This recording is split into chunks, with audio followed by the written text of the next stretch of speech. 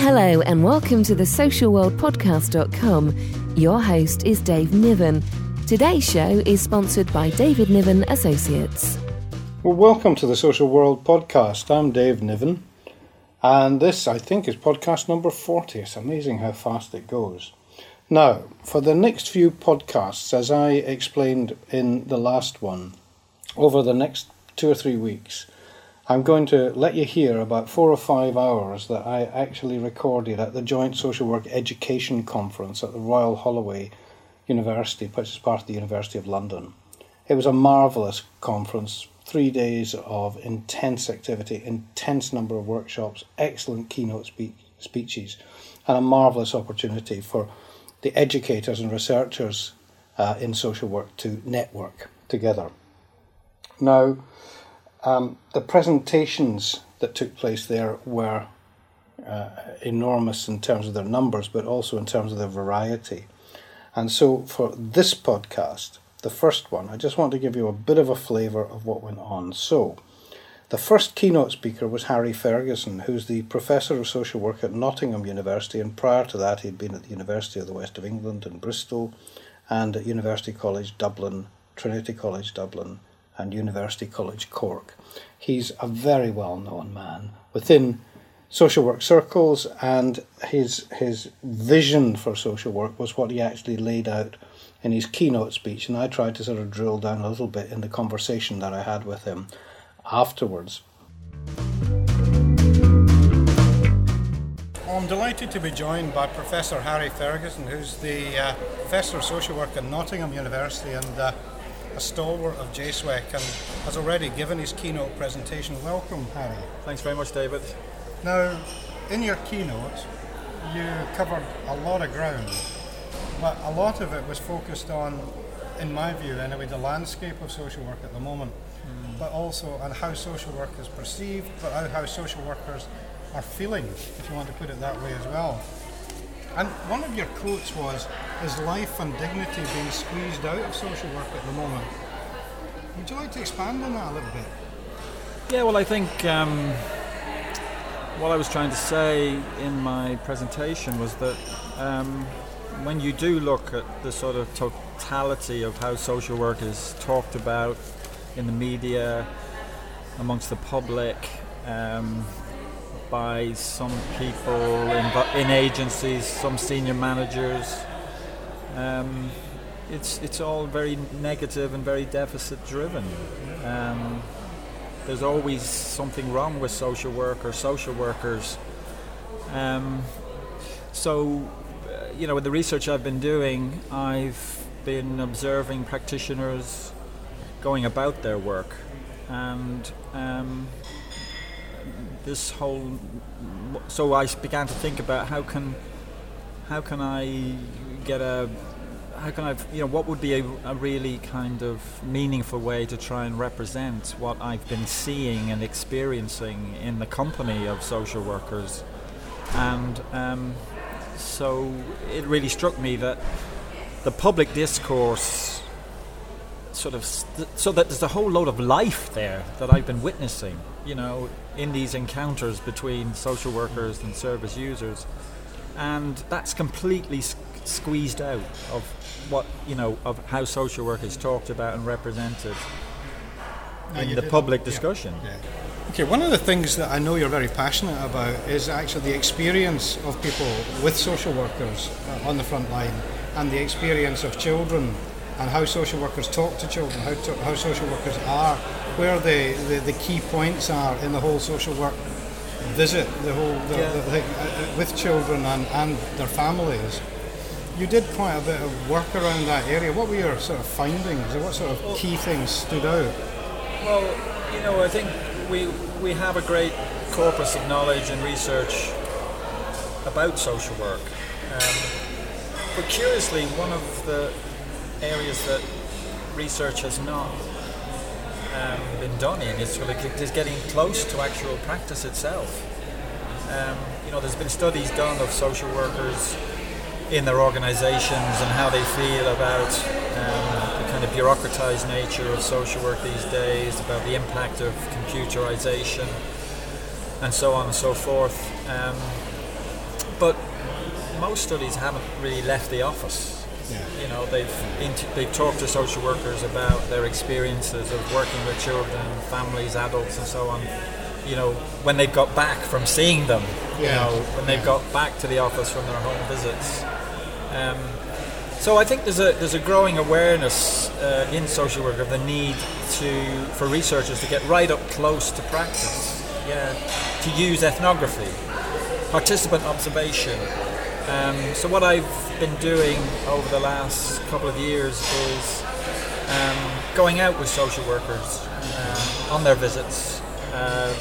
My area is child protection, so I'll interview social workers on the way to most of the children and families that are seen in their own homes. So, you know, the work generally involves making a journey. So I'll interview the social workers on the way there to the family home about what their plan is for the visit, what their hopes are, expectations, how they feel about visiting this family.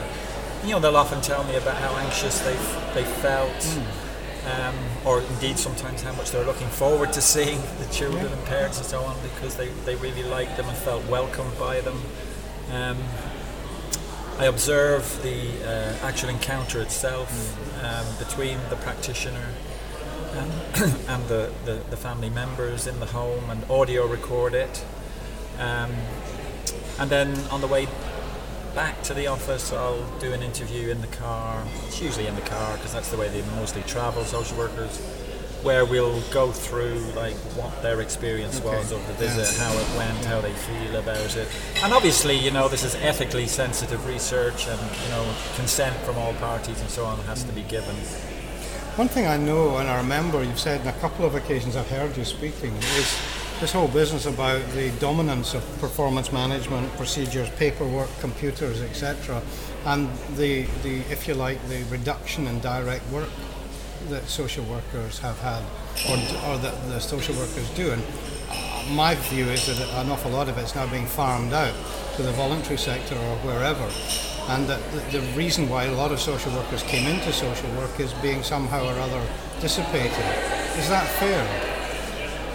I think that the sort of analysis that we have that you've just, you know, summarised there about, you know, the impact of organisational change, performance management on social work is, you know, I think it's quite accurate in many ways. Social workers certainly do have to spend quite a lot of time at their computers and so on. But I do think that we feel strongly that we have to reframe the debate as well. So what I've been trying to do is, instead of focusing on what social workers can't do with children and families because they're spending so much time at their computers, I think we need to find out how they spend the time that they do have with service users. What do they actually do? What do they say? How do they behave? How do you effectively engage with us, you know, and develop rapport with a service user? How do you establish a therapeutic alliance, a long-term relationship? In having done, you know, quite a large number now of participant observations of that kind, where I observe, you know, the encounters between the practitioners and children and families, you know, a whole kind of landscape of vitality, complexity, you know, emerges, you know, in these encounters, and there shouldn't be any surprise about that, you know. I know. And but there is sometimes, isn't there? Well, I mean, I'm thinking of something as simple as, and it was you that put it in my mind, and I thought, my goodness, that's so simple. How many social workers going on a visit take toys in the car to actually play with the child if appropriate, in order to relax the child and also to notice behaviour? Not many, but you pointed that out, I remember, in a speech I heard you give some time before, I mean, it's something as simple as that. It just, it's not common. Well, when you observe practice, I think lots of questions arise about what's the most effective way to communicate with children, with adults. Play is a huge one. So one of the, this sounds like a really basic thing to find out, but social workers are required to see children on their own where there is concerns about them possibly being harmed. So one of my big research questions, one of the big research questions for me was, where do social workers see children on their own? And we don't have a literature on that. Where is the best place to see a child on their own for there to be the best opportunity for that child to talk about the reality of their experience? The answer I got from observing social workers was in their bedrooms. Yeah, that's the most common place in the studies I've done where social workers see children on their own. And a lot of children in my study weren't seen on their own by social workers. And the most important reason for that was because they were regarded as being too young. They were preschool. 4 or 5 was generally seen as a sort of cut-off point where a child had the right, an adequate level of understanding and capacity to communicate. So there are 2 implications from this really. The first one is that with children who are old enough to be seen on their own, social workers need to be able to sort of obviously orally communicate, ask questions in an appropriate, non-leading way which will elicit information and so on. And secondly, the second implication is that for children of all ages, but especially preschool children, social workers need to know how to play. They need to know how to communicate through the use of objects. Even as well, yeah. Mm-hmm. So there were some social workers in my study who did not routinely take pens and paper and toys and so on with them. And when I asked about that, a sort of a very quite clear pattern of kind of answer came back, which was that it was largely up to individuals as to whether they did this or not. But the teams where it didn't happen as much were aware of it, and we're talking about getting together sort of like resource kits of communication things. And as one senior manager said to me one day, but it's early days yet. And really? An easy answer, an obvious response to that would be, well, what are you waiting for?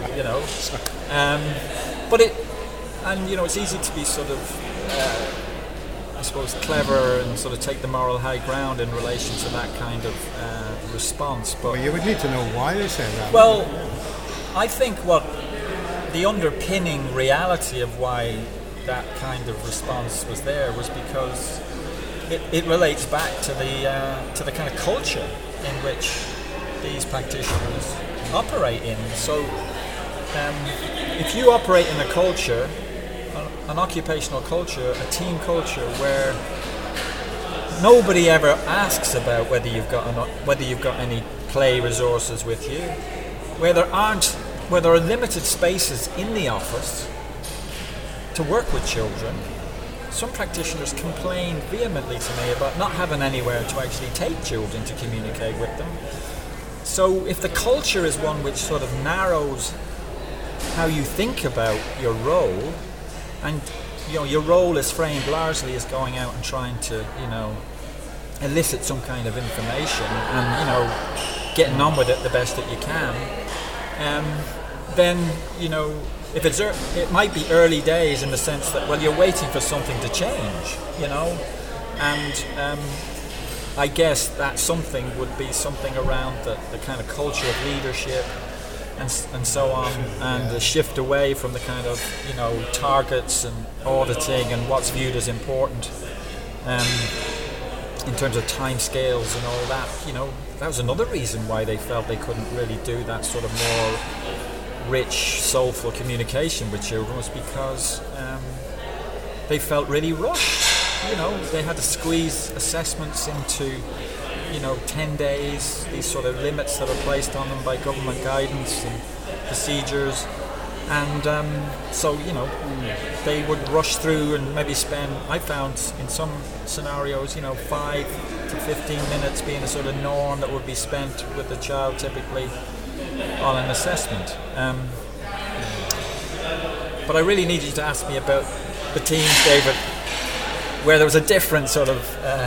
No. Please tell me about the teams where there was a difference. Because there's a more positive story where there, because like in my conference paper, I was like, kind of playing with the whole kind of notion of life and vitality and vigor, and the importance of us, doing justice and really representing the reality of that kind of lively, kind of alive social work that's going on. And I have come out of this research feeling, basically optimistic, I think. Good. And, really with a deep respect for for the creativity that so many practitioners actually do. I think people need to hear this. Demonstrate in their everyday practice. So there was a whole kind of cohort of social workers who did take toys, who had sort of boxes of toys in their car boot that they routinely carried around with them. They had women had bags, handbags and other bags of stuff that they would take into homes with them. Men would carry in similar kinds of resources. And, these practitioners could play with children, would get down on the floor with them, were very skillful. I developed this concept of intimate practice to try and, help us to sort of have a language to try and, articulate the kind of closeness that's necessary really to get to children and indeed parents if you're going to establish the truth of their experience, going to help them to change and to heal and so on if there's trauma in their lives. And some practitioners were really intimate in terms of their use of touch, as a comforting thing for children who were clearly acting out in quite traumatized and distressed ways on home visits. So there's a lot of really wise, compassionate, and I would say, therapeutic work being done. And, these really inspirational social workers, because that's what, I'm calling them, they could really establish rapport with children very, very quickly, in a highly skilled, soulful kind of way. And when I was preparing for this conference, it really struck me that, the term engagement isn't sufficient really to kind of do justice to this. What they actually are doing is it's immersion. There's this kind of immersion in the moment with the child. And this happens with parents too, which kind of, represents a quality of engagement. Where rapport and relationship building is established quickly, and I saw real evidence of that being developed over time affecting real change for children and families. Let me just developing that a little bit further. I mean, there are charismatic social workers. There are those that have got these skills naturally anyway, whether it's in their own life experience or just that they can do it. But also, obviously, we would like more social workers to be able to do that because it's a crucial skill from what you're saying is. And therefore it brings us back to the actual teaching and learning of these skills. And, my question obviously, is there enough of this? Is there enough emphasis on this? Where should it be? Should it be in the universities or should it be in continuing professional development? What would be your thoughts on that? Well, there were certainly some social workers in my study who felt that even confident, skilled social workers who felt that they wanted more continuing professional development because they wanted to continue to improve and to be able to be even more helpful, as their career progressed. So I think that I suppose there's two elements to this. I think the concept of use of self is helpful, and it's kind of I think there was a notion of the use of self when sort of psychoanalysis and sort of person-centered theories were popular in social work in the 60s and 70s, and they sort of disappeared, I think, for a variety of reasons. And there's a resurgence of them now. What Gillian Rusch calls a kind of relational turn, in the sense that Yes, we are in a real conference. This is live kitchen disasters. Sorry. There's a kind of this shift towards and the recognition there needs to be more relationship-based practice. And I think in the context of there being a lot of despondency and negativity about the quality of social work graduates these days and the quality of qualified social workers, again, and I mean, I educate social work students and social workers, and so I could be accused of, well, you would say this, wouldn't you? But these inspirational social workers have come off university courses. Some of them are getting, we are seeing the rewards of good continuing professional development. But in terms of I think really consolidating and really embedding this quality of use of self, in practice, I do think social work education and CPD need to be promoting, real self-awareness, a real kind of learning opportunities for practitioners about how they do use themselves, how close they are comfortable about getting to children, and so on and so forth. Because some of the workers in my study, for instance, were quite, they did speak about feeling uncomfortable about being afraid of touching children, even to comfort them for fear of being, accused of child sexual abuse and that kind of thing. And ultimately I think we need a kind of systemic shift where things like play, the importance of having that kind of vitality, are kind of where social workers are kind of motivated by good leadership and good management, and sort of energized in a way where they will have, and given the kind of supervision where they will be able to sort of keep the life and sort of communicate in those sort of life enhancing ways that I think my research and other research shows is what ultimately can help to make a difference.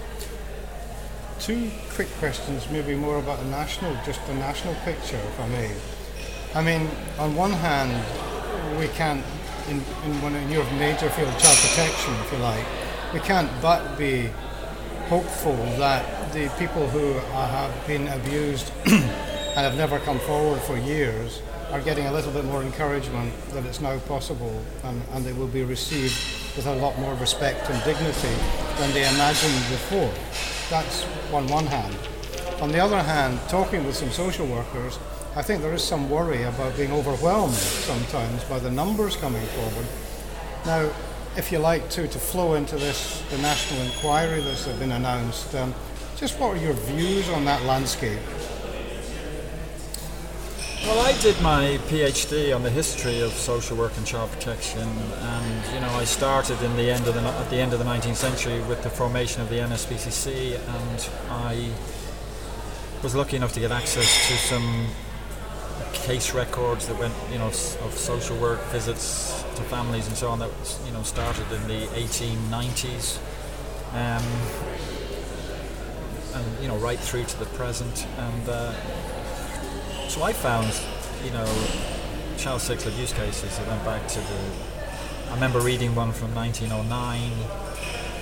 This child had clearly been, sexually abused by her father, and it was taken as a neglect case. because they had no confidence that they could, prove that child sexual abuse had happened, that incest had occurred, because it was an unthinkable act at that time. I read case papers where there'd clearly been sexual abuse, and you could see the workers and the administrators and the legal people who were making the decisions denying it, just like writing in, well, we don't think it happened, but we'll try and take these children into care for other reasons. So all this kind of historic abuse, disclosure and scandal that we've been hearing about over the last couple of years doesn't surprise me in the slightest. I feel it's a bit overwhelming, or I believe it's good in the sense that the messages it's giving that people can come forward now. But on the other hand, the volume of cases in some situations is quite high, depending if you're the poor authority that you've got a lot in it. Well, of course it's potentially overwhelming, and it might well be overwhelming. Some police forces, as well as having that kind of impact on social work departments. And it's hard not to sort of give a political answer, David, isn't it? I know. I mean, the big risk, and this undoubtedly happens, is that thresholds change, to accommodate new cases, and so the level of risk has to be higher in order for the kind of workforce capacity to be able to respond to what they can respond to. We live in an era of austerity, cuts, and services are being scaled back, while this demonstrable need that you're talking about is dramatically increasing. Difficult and juggling. So I think social workers and other professionals who deal with child protection are capable of making a radical difference to people's lives, to keeping people safe, healing trauma and so on, but they have to be given the resources to do it. Harry, I'm afraid we're going to have to call a halt there. It's been a delight as always, and thank you very much indeed for coming along. Well, thanks very much, David. It's been a pleasure. I'll see you during the conference. Thanks, Harry. All the very best. Yeah, thank you. Okay. Well, that was Harry Ferguson, and I hope you enjoyed that. Now, an interview with Anne Hansen and Diane Biddle, two newly qualified social workers. One took a master's, one took a bachelor's, and their vision, if they like, of social work in the world of work to come, their aspirations and the challenges that they think are ahead of them. This is a good interview too. Joined now by Anne Hansen and Diane Biddle, who both just graduated from the University of Dundee, Anne with a Master's in Social Work and Diane with a Bachelor of Social Work. Now Diane has just started in a job 3 weeks now working with older people, and Anne's at the point of choosing which job to actually go for. So they're both really at the beginning, if you like, of the new part of their lives in work. So one at a time, maybe Diane first, okay? What does it look like to you? You've been 3 weeks working now with older people. Is it what you expected so far? Are you enjoying it? I am enjoying it. It is what I expected. I think the university prepared us well for starting work. And I think having a good team behind you as well to really accept you into the team and sort of get you used to the role gradually is helping a lot. New colleagues are very welcoming. Yes, they're very good, yeah, and they're very up to date with theory and things, so they're pushing to keep me going with that, and I think that's something that I'm going to have to keep on top of myself, to keep myself working with theory and not let that disappear. Good, because my experience in social work in teams is that it's usually quite refreshing to have somebody just join the team who's just been studying, because they can bring a lot with them. The team are very welcome to that, and we have good discussions in the office, and we all keep up to date with theory, and we feel it's quite important to discuss the theory as we're going and sort of support each other with that. Okay, just for the moment, Anne, your experience of the education process, did you feel that you were well prepared for the world of work? I think I was well prepared by the university because the way the Masters is set out, you get quite a lot of practical experience on top of the theory. But the Masters is set out as well as getting that experience. There's an awful lot that you have to do, and I think that sets you as a new social worker in good stead, because you look into a lot of things on your own. You're pushed by the staff, you're pushed by yourself. It's a good motivator, I think, the Masters. I mean, it's a bit different in Scotland to England, I know that, but I mean, different experiences, but you know, there's an ebb and there's a flow and all sorts of things. So you will have noticed that sometimes there's quite a negative image of social work, you know, in the media. Do you worry a little bit about how it will be with the people you start working with, how they will perceive social workers, and perhaps? From a personal experience, I've noticed that you go out on a social evening and I don't very often say I'm a social work student. I'll say I'm a student, because it isn't taken in a good manner. You know, people, social workers. In fact, I did have one person who actually said to me, "Social workers is what's wrong with the world." So you do know that, and you take that on board. But you know, in social work, yes, the media grabs hold of the really negative things, but how many thousands of positive things that have happened at social work? Sure. And the nature of social work, it's not like you can then go off and say, you know, that was a really good outcome. You know, baby F did really well. You know, his life expectancy is going to be brilliant because we've had intervention. We look at the really negative things, baby P, Victoria Climbay, you know, things like that. Well, I know. And it's difficult.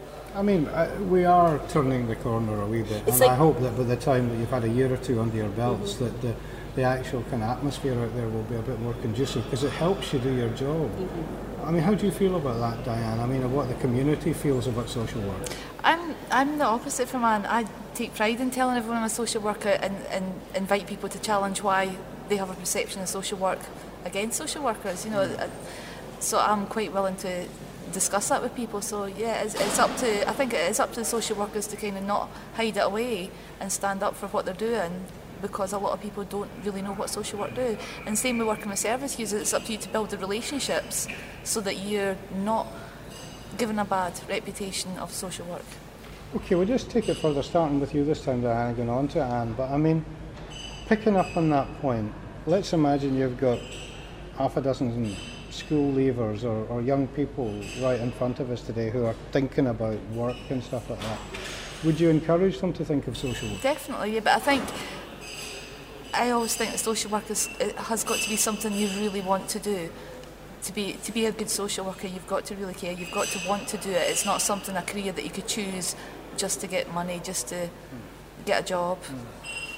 Do you think there's a need for a bit of experience too before you become a social worker, a bit of life experience? Is that a universal truth, or is that a bit of a myth? How about you, Anne? What do you think? I can see where you come from in that idea, but there are a lot of young people that have had a lot of life experience and want to go into this profession, you know. And I think we sometimes look at age really wrongly in our society, you know.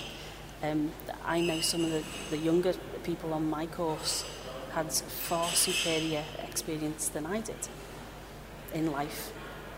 So I think age really shouldn't be looked at. It's really, I think it's more about ability. What about the job situation? I mean, okay, Diane, you've got yourself a job and you're just having a look around at the moment. Do you keep in touch with many of your colleagues still from university? Is it pretty easy for them to find work at the moment? I have to say that the master's course, there seems to be a lot of people who've managed to get jobs. There doesn't seem to be a scarcity of jobs at the moment, so that sort of gives a bit. Is that mainly in hope. Scotland? In Scotland, although I recently visited Merseyside, and there seems to be an awful lot of jobs going in Liverpool and the surrounding areas as well. So. Yeah, I don't think there is a scarcity of jobs. What are you particularly looking for yourself? Because, I mean, like I said, Dan, we're hearing was going to work with older people. Have you got a particular preference at the moment? I think what's good about the Masters is it gives you a really good hand on a lot of different areas of social work. So you don't have to specialise in one area or another area, which I really like. I like to be able to, be quite broad. And I think we're not really in a climate to say, oh, I'll have that job. You know, I think years and years ago we could just say, oh, I'm going to work for families and children, or I'm going to, and a job would be easier to get into. I think it's a bit more difficult, and I don't think as a new social worker you can really say, I want to do that or I want to do that. But have you got a preference? I think I know what I don't want to do, and I'm not putting that out there just now. No, right, okay. But no, I really don't have a preference. I So think it's people are people. generic, Yes. really, you're thinking. Mhm. Okay, yeah, no, thanks. But people are people, and if they've got needs, and I can help them with their needs. I know, but some people you will accept are particularly streamed towards a particular group, whether that's their own history, whether it's their preferences when they were training or whatever, the things that attracted them. It'd be interesting to catch up with you at one point and find out what you chose. How about you, Diane? Because we've got an ageing population, you know, the area of work you chose is going to get a massive increase over the next 15, 20 years when you will be effectively in your prime working, as it were, you know. Does that worry you in any way, the kind of the volume of work that possibly could come your way? I think it's an area where the volume of social workers is going to rise in that field. It's always... older people is quite a big area, a big field to cover, unlike your sort of children, your child protection, where you've got certain individuals that might need support, whereas your older people, everyone at some point could do with some help, could do with some advice. There's so many different people, and I think that's why I chose it, the variety of people within the older people services. Okay, finally, from both of you, all right? A little message, all right, because we've got a lot of listeners, both in the UK and abroad, you know, who are very much into social work. A message, you know, for them about social work, why you think it's a noble or a good profession and something to be in, why you put all the effort you have done in getting the qualifications that you've got, you know. I think it's about values, your personal values, and really sticking to the values of social work really lie closely with my own values. So it's a way to get that out there and keep working along those values. Okay, Anne? A wee message. Wee message. Wee message, okay. I think, I suppose this is for new students coming into this profession. I would say it's really emotive. It's a really emotional course, and I think it's quite. It can be quite stressful, but I think keep at it, because it's so worthwhile in the end. And every single one of us on this planet at one point needs help, and social work is there to give it.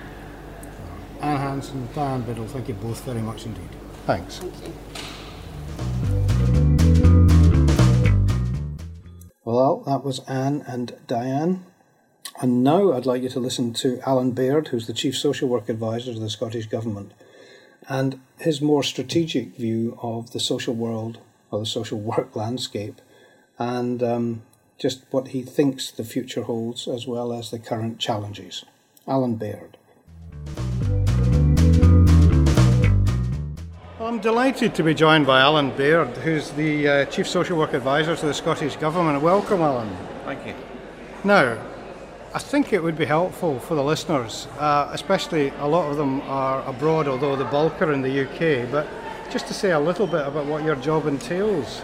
Yeah, I'm currently seconded from the position of Director of Social Work in Dundee City Council, and initially with the Scottish Government for 2 years, really to provide ministers with professional, timely and accurate advice on all social work matters, and that's children, adults, older people, and of course criminal justice services, which still sits with local authorities in Scotland.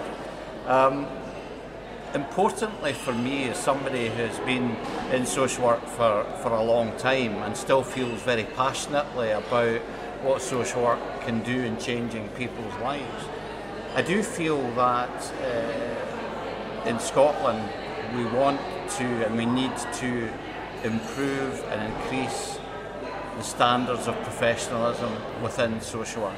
And that's a big challenge. And when I talk about the social work workforce of 191,000, I'm not just talking about qualified social workers.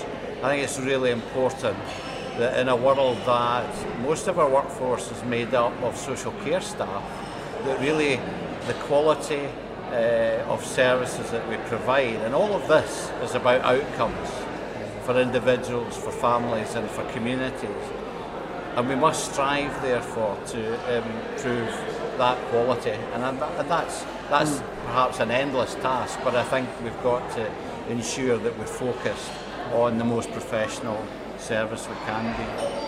I've heard you talk on a few occasions, and I know that there's one theme that I've also heard you mention on a few occasions that you seem particularly not just proud of, but kind of passionate about, and that is keeping touch with practice, practitioners, and not being either in an ivory tower or in some civil service bunker somewhere. I mean, would you just say a wee bit about that, because that's my understanding of what you've been saying. Absolutely. As a director of social work for 11 years, I certainly felt that I needed to be as much out and about. I'd seen directors in the past who were, if you like, tied to their seats within the ivory towers that you referred to, David. It's always been important to me to understand a role, the complexities, the diversity of social work roles, particularly somebody who hasn't been directly in practice for a long time. It's also about ensuring that you're visible to staff, that you understand the kind of things. It's not about being able to resolve everything immediately, but I've taken that perspective into my current role, and I try and spend as much time as I can within the social work community of Scotland, in the independent sector, statutory sector, as well as the third sector. And it's an opportunity for me to listen, but it's also an opportunity for me to set out my, if you like, vision for social work in Scotland. More specifically,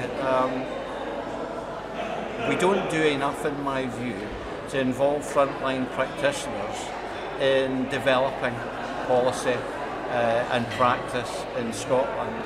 And it's been very reassuring for me to have the support of ministers within the Scottish Government, who I've supported on a number and will continue to support on a number of engagement events with frontline staff from as far away as the Western Isles to Aberdeen and Central Belt and further south. It's also important, therefore, to take that rich information coming from frontline staff, and we'll be pulling that together, and that will be presented to the National Strategic Forum that the Minister for Children and Young People, Aileen Campbell, chairs, and in real terms be able to make that real connection between the front line and beginning to make further progress within social work in Scotland. You mentioned earlier about the 191,000 people within the actual, if you like, the business in Scotland, the social care industry, if we want to put it like that. The vast majority of whom, as you said, are not qualified social workers, but do very essential jobs. Here we are at a social work education conference. My understanding, and I think it's the same with Scotland as it is in England, is that are there many avenues through university education for social care staff? Because my understanding is there's only few and far between. Is that something you've managed that's come across your desk at all? I think the bigger connection with social care staff is through the college sector in Scotland, but we talk about social care staff, many of whom have the potential and indeed have gone on to become excellent social workers. I certainly in Dundee had a Grow Your Own project, if you like, and saw the benefits of that. That was very good in terms of retention for staff moving forward. So it's something that we want to keep pushing forward in terms of upping the qualifications where we can, the professional experience that brings to the users of the service. So that connection needs to be strengthened. I take your point on that, and I understand that you're how seriously you take that. I happen to be involved down in England here myself in creating new qualifications with the university. Yeah. We created a certificate in integrated child protection studies for, if you like, social care staff. So we're talking preschool staff, we're talking nursery workers, we're talking residential staff, we're talking childminders. You know, that vast army, if you like, out there that are servicing at children's homes and so on. And it actually gave credits towards, you know, building towards a university qualification. And it just was so well received and snapped up. You know, I feel like you, the passion to actually accredit, reward, and actually somehow identify the work that group are doing. Yeah, in Scotland I think we've made good progress in terms of childhood practices in early years, and the whole emphasis on getting it right for every child in Scotland, that prevention and early intervention as part of a long-term strategy is critical, and we need professionals, not just social work, but within education, within family centres, within health, that can support that aspiration in Scotland to make it the best place for our children to grow up in. Good aspiration. Listen, I mean, one or two final things, but image of social work. Yeah. It's a fairly universal thing. I know there are differences in Scotland to the practice in England and possibly differences in the media, but there are also quite a lot of similarities sometimes. Yes. And they sort of tend to focus on the negative more than they do the positive. Have you? And we had a discussion about this, I know, yesterday. We were talking about media training for social work. Yeah. What would be your views about that? Am I right in terms of the image? I think you and I probably share a common view, David, on this.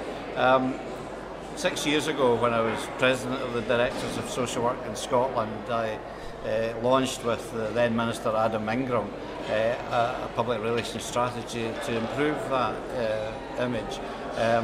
In my current role, it's one of 5 strands of the National Social Work Forum, and I think it's an area of commonality across the UK that we ought to be working more closely on, and certainly looking at the College of Social Work's objectives as far as a strategic plan in the coming years, very much at the heart of some of their work. So I want to engage in further discussions with those that in Scotland are going to be taking this forward.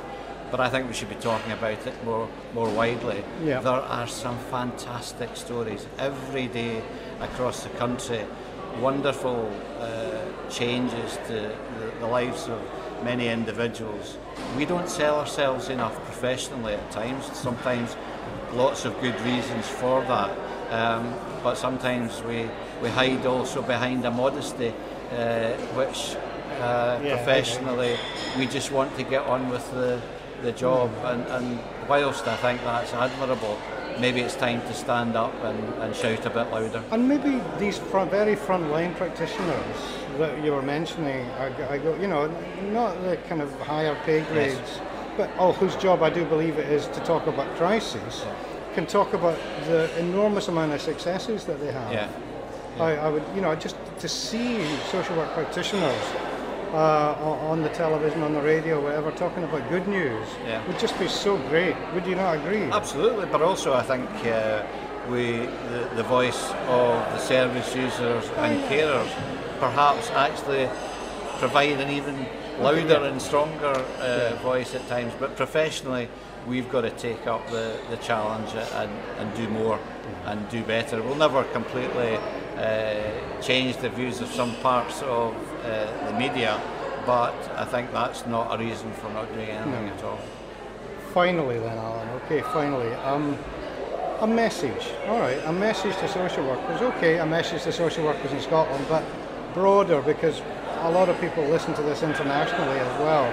So it's the social work community, if you like. What kind of message would you give? These are very challenging times all round for us as a profession, and a lot of people maybe on the cusp of deciding whether or not to come into social work. What sort of message would you like to give out? Well, first of all, 34 years as a qualified social worker, I feel as passionately about its powerful nature of the profession in terms of changing people's lives. We've been through many changes before. We've been through many changes during my career. That will continue to be the case. But if you believe passionately in the power of social work to change positively the impact in people's lives, then don't hesitate. Become part of social work. I think we've heard at the conference today that despite the challenges and despite the difficulties, there's nothing but passion and determination to further strengthen this great profession, whether it's in Scotland, whether it's in the UK, or indeed across the world more widely. Alan Baird, very many thanks. Thank you. Well, there we are. Now, my thanks to John Bolton and his team for the way that their stewarding and organising of the conference was excellent, and everybody said so. Adam Bolton for the audio and the setting up of all this, the equipment and the studio. And of course, as always, Alba Digital Media, who have been, they're excellent as always, and their expertise has been invaluable in putting this podcast together.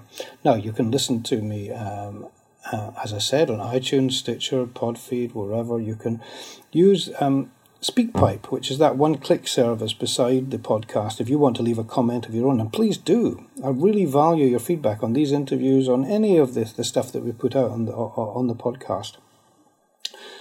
You can email us, but you can also tweet us at Dave Niven. Just generally, though, just remember I'm going to be putting more of these out on a regular basis, of the interviews that we did at the conference, and it will be far less than the week in between each one, because there's a lot of this, and I think it's worthy of a particularly special set of podcasts. So, thanks for listening. See you next time.